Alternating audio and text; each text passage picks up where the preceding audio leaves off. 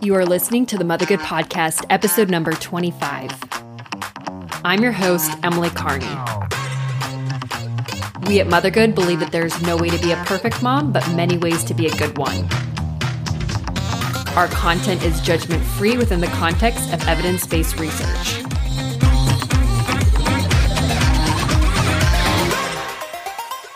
This episode is sponsored by Sacred Blossom Living Herbal Teas. The leaves are grown on a small farm in Wisconsin and shipped straight to your door. When I first opened the box of tea I received from them, I couldn't believe how fresh the tea leaves looked and how wonderful it smelled, and the tea is also very delicious. I don't know about you, but one of my favorite ways to relax at the end of a long day chasing a toddler around is to sit down and sip a nice cup of hot tea. And in times like this, when it's hard to go grocery shopping or inventory is very limited or there's nothing on the shelves, it's so easy to have the tea shipped straight to your door. They have 3 flavors, Angel, Tiger, and Dream. Tiger has a caffeine-like substance that provides energy. Angel has a gentle minty and sweet flavor. And Dream is the most relaxing. It's a calming tea and also very tasty. So treat yourself during these strange times and order a box of fresh and delicious tea from Sacred Blossom Living Herbal Teas. You can use the code MOTHERGOOD for 15% off. Visit sacredblossomfarm.com to place your order. And again, use the code MOTHERGOOD for 15% off your order. This episode is also sponsored by Fruit of the Bean Coffee. If tea isn't your cup of tea, or you like tea and coffee like I do, you will really enjoy Fruit of the Bean freshly ground coffee that's shipped directly to your door. What's really special about their coffee is that it's not roasted until after it's ordered, so you really get that fresh taste with each cup of coffee. The company is also amazing because they love giving back by helping orphans and those affected by human trafficking, which is a really big passion of ours. And if you use the code MOTHERGOOD at checkout, you can receive a 25% discount. So if you want to avoid the grocery store during these very strange times, or if you just want to treat yourself to some specialty coffee, visit fruitofthebean.com and don't forget to use the promo code MOTHERGOOD for 25% off your order. Again, that's fruitofthebean.com and use the code MOTHERGOOD at checkout for 25% off your order of specialty coffee shipped directly to your door.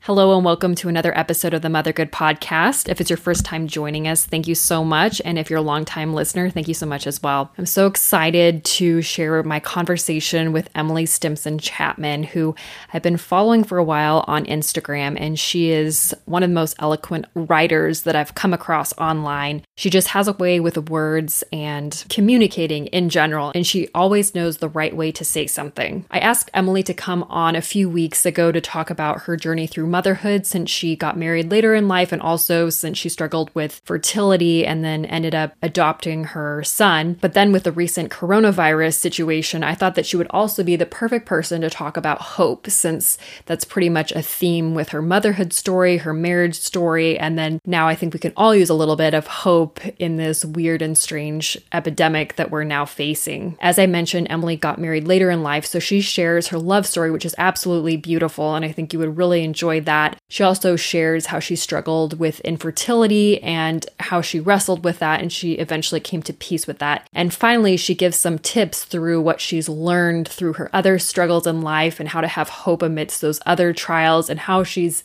using what she's learned during those trials and applying it to the epidemic that we're now facing. I don't want to spoil the story or give anything away, so I'm just going to leave it at that and let you listen to Emily tell her story in her own words. So without further ado, here is my amazing conversation with Emily. Hi, Emily. Welcome to the show. Oh, thank you for having me here. Well, I'm so excited to have you on because I've followed you on Instagram for a while, and you're just such a beautiful writer, beautiful person. You have a beautiful life. I just love everything that you have to say. And I wanted to have you on specifically to talk about hope, especially amidst this pandemic, because I feel like your whole life story has involved some sort of hope. So before we dig into your story and hope, could you tell us about yourself? Sure. I am a writer, a wife, a mom. I live in Pittsburgh, Pennsylvania. I married late, so I didn't get married till I had just turned 41. And then 2 years later, after struggling with infertility, we adopted a beautiful baby boy. And we're now in the process of waiting for another adoption. So a lot of waiting, a lot of writing. That's what I do. And what milestones have happened in your life to get you where you are today? People always ask me, like, how did you become a writer? Or how did you decide that you wanted to do this? And I'm like, I didn't make a lot of decisions. But right after college, I went and worked on Capitol Hill. And I worked for a congressman, and then I worked at a think tank. And that was great preparation for writing. I think anyone who wants to be a writer should just go work in politics or in the some sort of nonprofit movement, because you learn a lot more than you would learn doing a journalism degree, just about ideas and people and things like that. So I did that for several years. And then I had a big conversion. And so I decided I wanted to leave politics behind, because I decided that wasn't going to change things. What really mattered was people's hearts and changing people's hearts.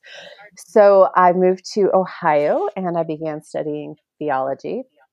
And I didn't want to take out a lot of debt, so I was just writing on the side to make some extra money. I had a blog, and I just kept getting more and more offers to write. So I started doing that and have never stopped. So I write full time from home.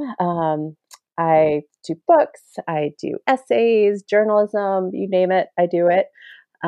And yeah, it's just, I don't know where all the time is gone, because I look back and I'm like, oh my gosh, I've been a full-time freelance writer for 13 years now. And I always say God kind of chose the door for me, kicked me through and shut the door behind me. He was like, all right, woman, right. This is what I need you to do. So that's what I do.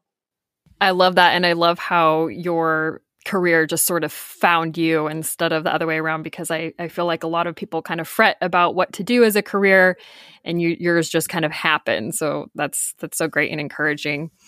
So could you tell us about your love story? I love reading about it online and everything you post, and just think you're so eloquent about everything. And I know that there's a lot of hope involved in that too, and a lot of waiting. So maybe you could just tell us about that, and then also what your thought process was and how you got through that time. Yeah, I jokingly always refer to it as a Spanish. It's like a Mexican soap opera. What do they call them? The telenovelas. That's my relationship with my husband. I was 30 when we met. He was 37. And we went on a few dates, and I was like, yes, this is totally the man I want to marry, Lord. This guy is home. And my husband was like, oh, she's a really cool friend. So we were friends. We were friends for 9 years. We were not always talking through all 9 of those years, because the friendship was always a little ambiguous, a little datey. And one of us would be like, oh, we're spending too much time together for not dating. And we would stop spending time together. But then somehow we would always start spending time together again. But for me, there was always a very strong, I just felt very clearly that God was saying, this is who I have for you. And this is the one I want you to love. And this is the one I want you to wait for. And will you say yes to that? And I fought God on that. I told him he was crazy. There was one time I told him that unless he sent me a letter in the mail telling me what to do, I was done with my husband. I was done with, well, he was my boyfriend, my friend at the time, done with Chris. And sure enough, like a week later, I got a letter in the mail with this quote that was always chasing me down about patience and waiting and silence. And I was like, Lord, you even sent letters in the mail when we asked you to. So that went on for 9 years. There was a lot of prayer, a lot of tears, a lot of not understanding what God was asking me to do. But I always say that when Chris and I were friends, when I was loving Chris as a friend, when I was not expecting anything more, but just being with him and loving him, it was hard, but there was grace. So at night I would say, I can't do this anymore, Lord. I can't do it. I can't do it. And I would wake up in the morning and I could do it. Like there was a peace and a grace and an ability to be his friend and love him. Whereas when we would separate and I would say, I'm done, Chris, I can't do this anymore. I need to go. You need to go find someone. I'm going to go find someone. And that was hard at night. And I would wake up in the morning and it was even harder. Like it never got better. So really when I settled into like, okay, Lord, I'm just going to love this person. And if I never marry, that's okay, because I would rather be this man's friend than another man's wife. Not too long after that, things really started to change with us, and we started dating, and we dated for a year, and then we were engaged for 5 months and got married. But it's not something I encourage people to do. I really think God has to be sending you letters in the mail. If you're going to wait for a guy for 9 years, don't hang around. I dated other guys. I was always asking God to change my heart. I wasn't demanding that he he go along with my plan. It was more like, okay, Lord, I want what you want. I want your will. Um, and yeah, it was a really, really long, hard, painful time, but it taught me to trust when I don't know what the future it is. It taught me to be in the present more and just love the person who is in front of me and not have expectations about what I was going to get from them. And it taught me how much there is to life outside of romantic relationships. Like I got to develop, my really close female friendships. I got to restore a house. I traveled. I developed my career. And while none of those things matter as much as my marriage, they helped me become fully the person I am today. And they prepared me for a marriage. So, so that's my story. That's so beautiful. Thanks for sharing that. Do you feel like that waiting during that time taught you better patience and hope? I just recently saw a quote that said something like, patience is not just about waiting for something, it's about how you wait or your attitude while waiting. So do you feel like during that time you developed like a great sense of patience, or how did you manage your attitude as well? I don't think it made me patient. I think God, if I think if it had made me patient, maybe God would have allowed me to have babies faster or something, because I'm still waiting for a baby. But it did teach me, I'm so not patient. I'm a redhead. Redheads are never patient. We're just not patient by our nature. But it did teach me about hope. Oftentimes we think of hope like it's a wishful thing. Like, oh, I'm wishing for this. I am certain God is I'll get this wonderful thing. But hope is really about having right priorities. It's about knowing what's the most important. When we talk about the virtue of hope, at least in Christian theology, the idea is recognizing that there's nothing more important than God, and there's nothing more important than getting to heaven. And so we hope in what's to come. We hope in the promises that have been made to us. So for me, really taking that attitude in during those years of waiting. And then again, during our struggle with infertility, being like, okay, like I love this man, but this man is not as important to me as God is. I want a baby, but having a baby is not as important to me as doing what is pleasing to God. And so having that attitude of, I love God more than anything. I want God's will more than anything. I want, to do what is right and not just what makes me feel good. That helped me with the waiting, because it really built a sense of trust in God, being like, okay, he knows this is my desire and he's going to use this to good. And so I can be joyful and I can be in the present, and I cannot be bitter about the fact that I'm not getting this, because I trust this God is going to give me what is absolutely necessary and essential for the greatest good. And that's heaven and not my momentary happiness right now. And so that attitude shift during those years, and then again through infertility, that's made a big difference in my life. You mentioned infertility. Could you now share a little bit about that and your journey as a mom? Yeah, so I always wanted to be a mom. I wanted to be the mom with like 7 kids in the 12-passenger van. That was my goal in life. And then as the years were going by and I was still single, I was like, okay, maybe I won't have 7 kids, but I'll be able to have 6 or 5 or 4. And as the years were going by, that number kept dropping. And when Chris and I were engaged, I'm super, super choleric. So I'm very type A, like type AAA. So I was like, all right, I'm going to make sure I have all the tests done. We're going to figure out, am I going to need to do, natural fertility assistance? What has to happen? So I went through all these tests, and the doctors were like, you look great. You should have no problem having a baby. So when we got married, we were expecting like, okay, yes, I'm older, but my hormonally, ovarian, egg-wise, all that stuff looks so good. I wasn't thinking there would be an issue, but month after month after month was going by, and there were issues. So I had a couple of different surgeries just to see if there was anything wrong, take care of a little bit of endometriosis. That still wasn't happening. And I had thought being single was hard, but the suffering I had endured during those years of singleness, for me, the cross of infertility was much, much greater. And that was probably one of the darkest periods in my life, where I was having to wrestle with God and just feeling angry at my body for not doing this thing that women's bodies are supposed to do. Like I felt like I was my body was failing me, and the Lord was not hearing my prayers, and I didn't understand why all these women would get, my friends get babies by looking in their husband's general direction. Usually they're like, oh, pregnant again.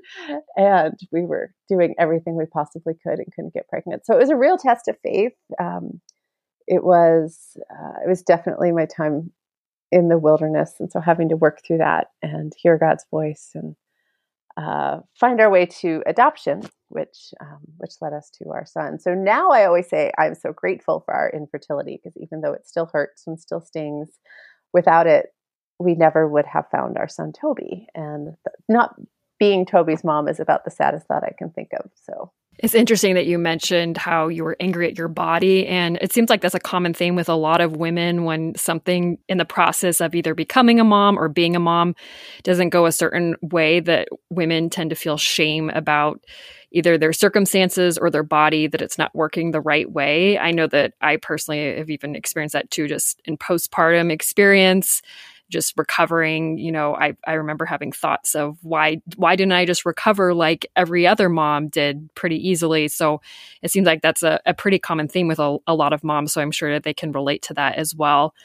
Could you talk about your journey to adoption? I know that we have some women who listen to our podcast who are struggling with infertility right now, or they're not actually sure if they are infertile. They've just been trying for a really long time to conceive. Can you maybe offer some hope for them and explain the adoption process? Yeah, one of the hardest things when you're going through infertility is everyone has a suggestion for you. They're like, well, have you tried this surgery? Or have you tried eating, 3 walnuts at 2 p.m. with your back towards away from the sun? And It's so true. So ridiculous. But one of the most common ones is, well, why don't you just adopt? And Chris and I were always open to adoption. I have lots of friends who have adopted or who are adopted. One of my best friends is a birth mom who placed a child for adoption. So adoption is something we always were open to. But when you're going through infertility, you have to work through the infertility piece first, because adoption doesn't cure infertility. Adoption doesn't make the pain of infertility go away. If it's God's plan for you, it opens your eyes to how infertility was part of the path that He led you to that child through adoption. But not everybody who's struggling with infertility is supposed to adopt. And so you really have to work through the infertility struggle first. This episode is sponsored by Ettitude, which is 100% organic bamboo Lyocell bedding. This might be a little TMI, but ever since I became a mom, I've had a problem of always waking up sweaty at night. Between the hormones and the pregnancy and the infant in bed and then now a toddler in bed with me, I just hadn't been able to find the right sheets for my bed that would give me a comfortable night's sleep.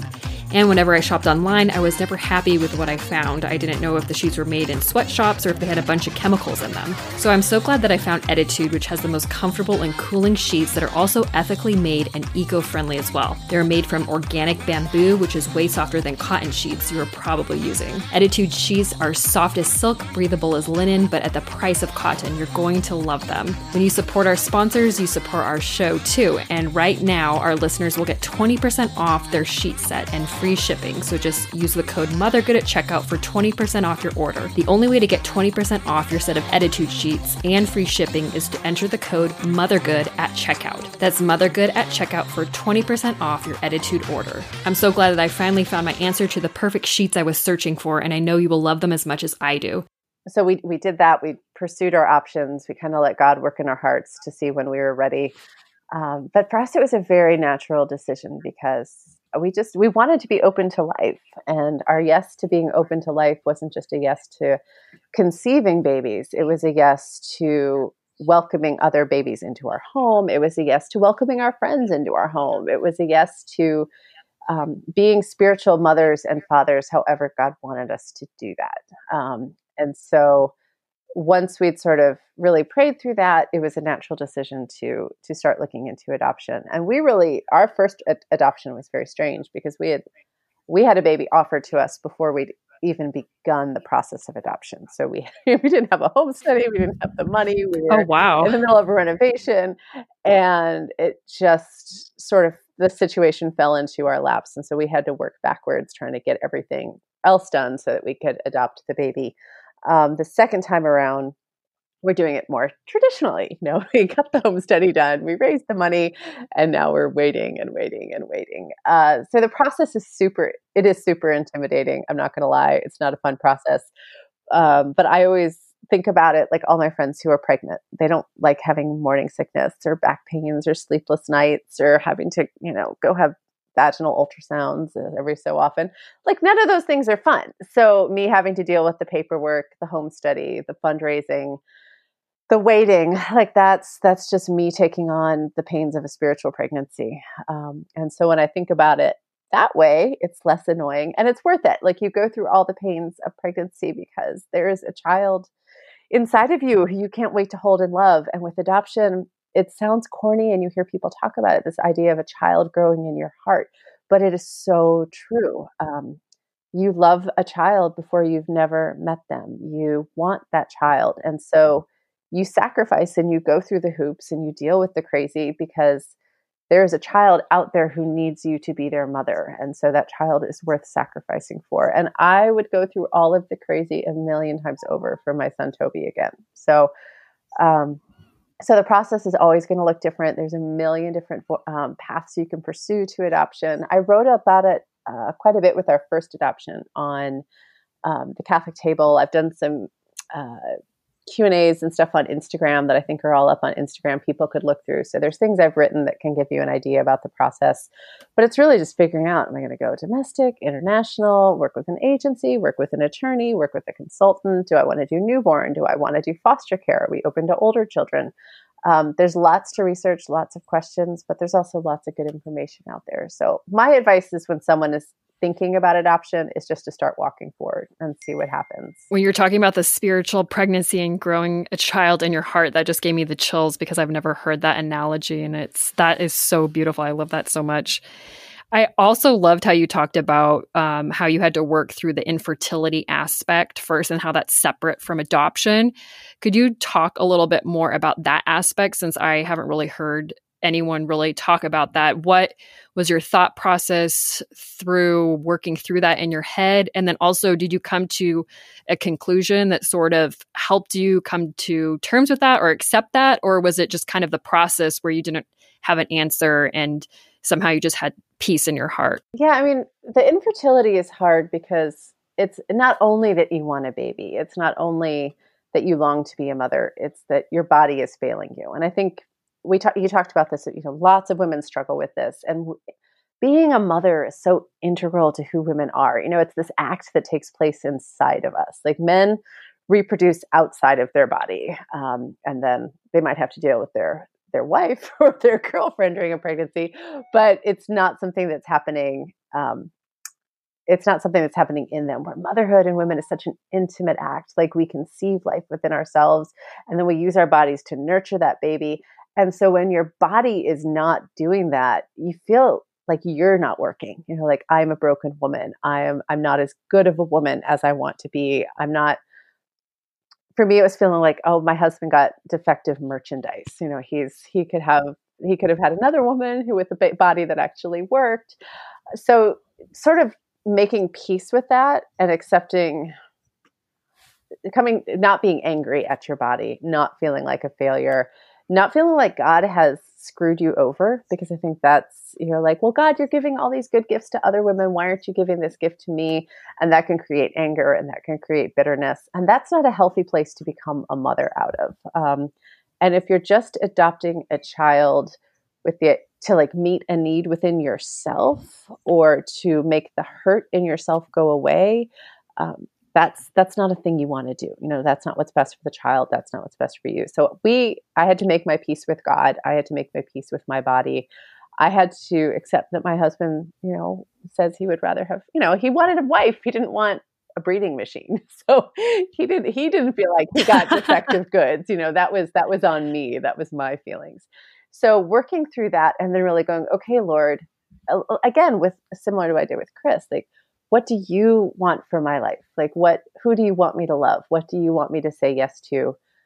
What path are you leading me on? And when it stopped being about what I wanted and instead about what God wanted, that's really when the doors to adoption opened up. And for us, it was it's So once I'd worked through some of that pain of infertility, saying yes to adoption was just saying, okay, yes, Lord, I want to love whatever baby you want me to love. Like I want to be a mother. We want to have life in this house. We want to have children in this house. And if you want to bring them to us through adoption instead of through pregnancy, that's okay. Like we're fine with that. And so it was a shift in mindset. And for us, that's what allowed us to really freely and joyfully say yes to our son Toby, and hopefully to another adoption here sometime in the next few months. What would you tell women who want to adopt and they're listening to you and they just feel so called to adopt and just identifying with a lot of things that you're saying, but they also have a lot of worries at the same time? I've heard one common worry with some moms before they've adopted is if they're worried that they won't love their child enough or the same as if they had their own child. What would you tell women who feel like they're called to adopt but have all those worries? They should watch the Netflix documentary Babies that just came out.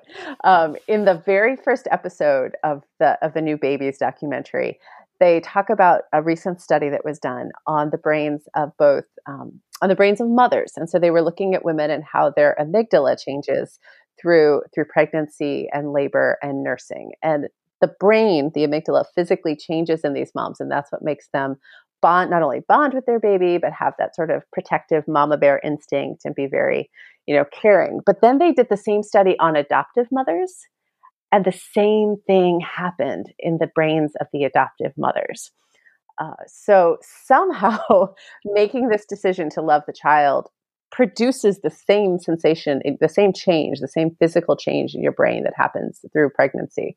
And I think that's awesome, because what I've always said before I heard that is that God can do with grace what he does with nature. So all of the love that a biological mother has for her child, all of the attachment, like God pours that into your heart. Like he wants you to love that baby, and it's a baby. I mean, I was never worried about that because my friends all have a bajillion children, and every time I'd hold a newborn, I was like, I could walk out the door with this baby right now, and I would have no problem loving this baby. I love babies. Everyone's like, ooh, I better not let Emily around my baby. I was never worried about attaching and loving a baby, so that was never a fear of mine. But I do know that like the bonding that happens between a mama and a baby is real when you're holding that baby and caring for that baby. And I don't know how you could not fall in love with your child. My son, I would be torn apart by lions for him. I can't imagine loving him more.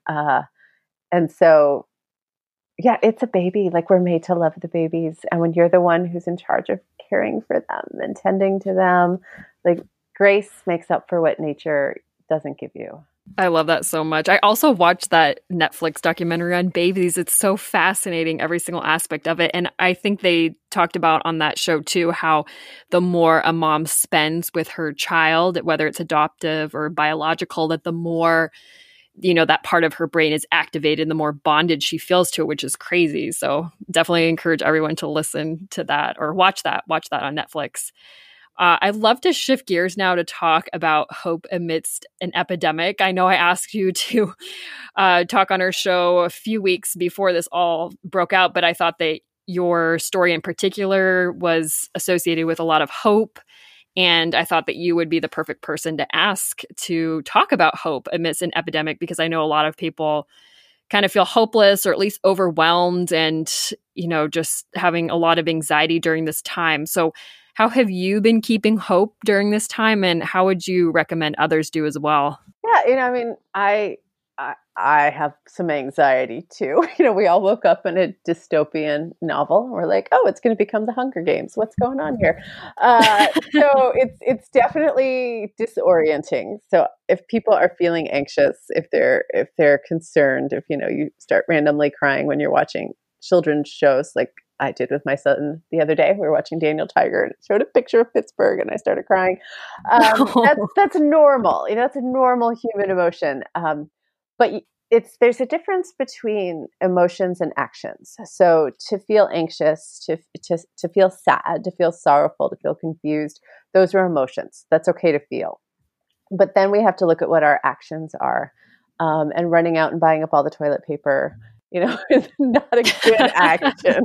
Like that panicking is an action. When you're doing that, you're doing an action that is not helpful and not constructive. Right. Or buying all the diapers too. I got a text from someone saying, Yeah. go buy all the diapers. Don't buy all the diapers. Don't buy all the formula. Don't buy all the toilet paper or the tampons or whatever. Like, just buy what you need.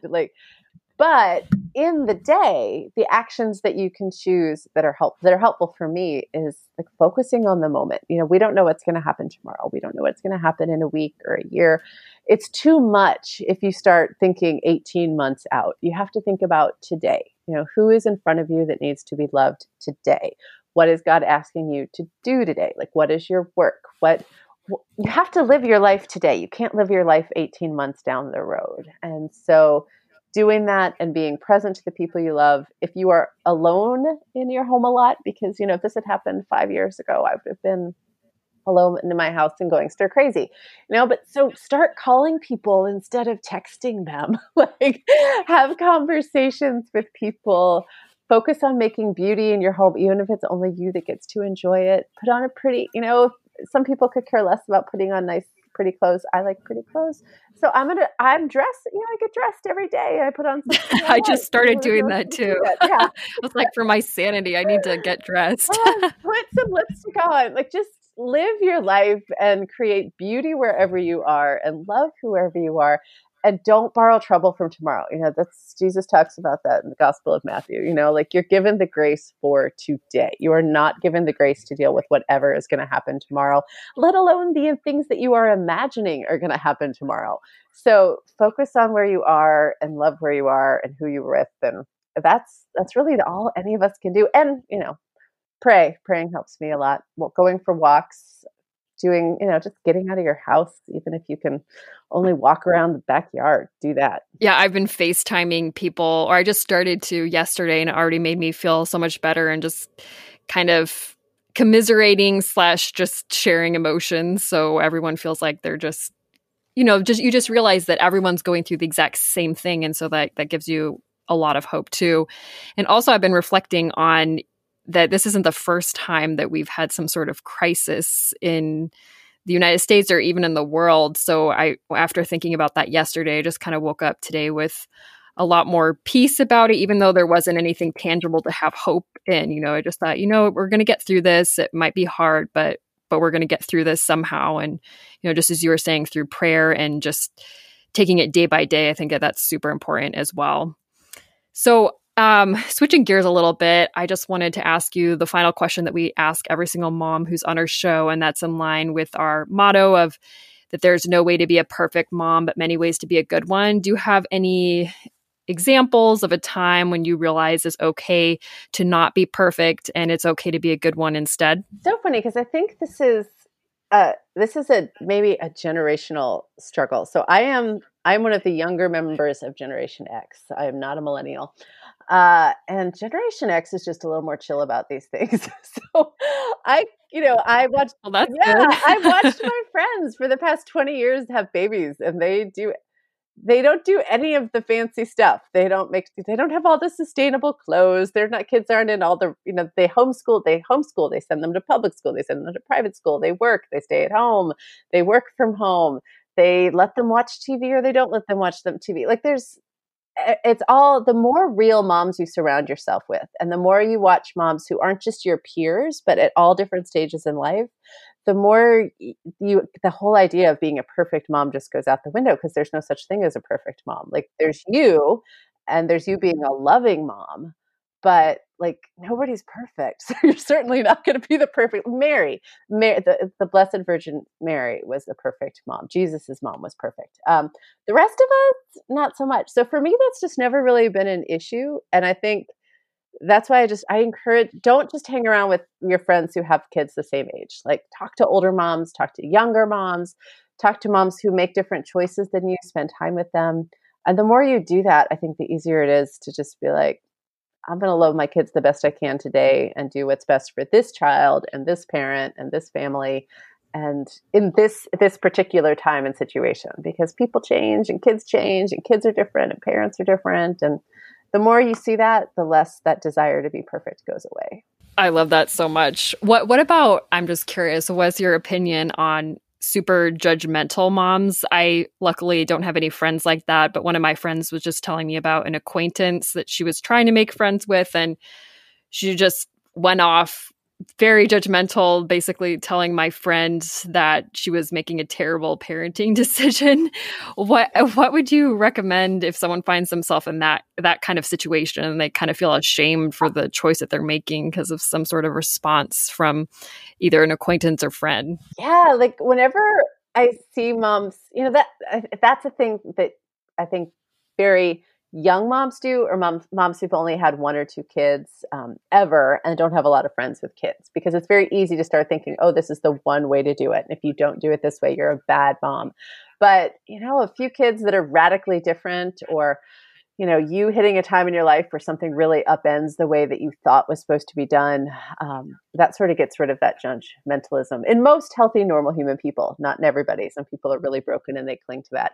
So I think that you just have to say, all right, they're learning, they're working through this, they're struggling. I'm going to go hang out with that 45-year-old mom down the street who lets her kids juggle knives. Like, just go seek out moms who are chill and moms who are open to learning, and don't, sort of shake the dust off your feet, because whoever's throwing down a lot of judgment on the, you must do this with your child, you must do, all whatever, they're struggling with something, and they're going to learn, and they'll come around eventually. And maybe a few years down the road, you can have drinks at the playground with them or something. But right now, just, go hang out with the people who don't make you feel like you're failing. I love that advice. That kind of reminds me when you're talking about the mom that's super chill. Shout out to my friend Julianne. I know she listens to this podcast, but she only has one daughter and one on the way. But I feel like she's the most chill mom I've ever met. Whenever I'm around her, I just kind of feel really at peace. And she's like, oh, it's okay. Everything's okay. And yeah, I definitely think that all of us need to surround ourselves with more Juliannes in our life.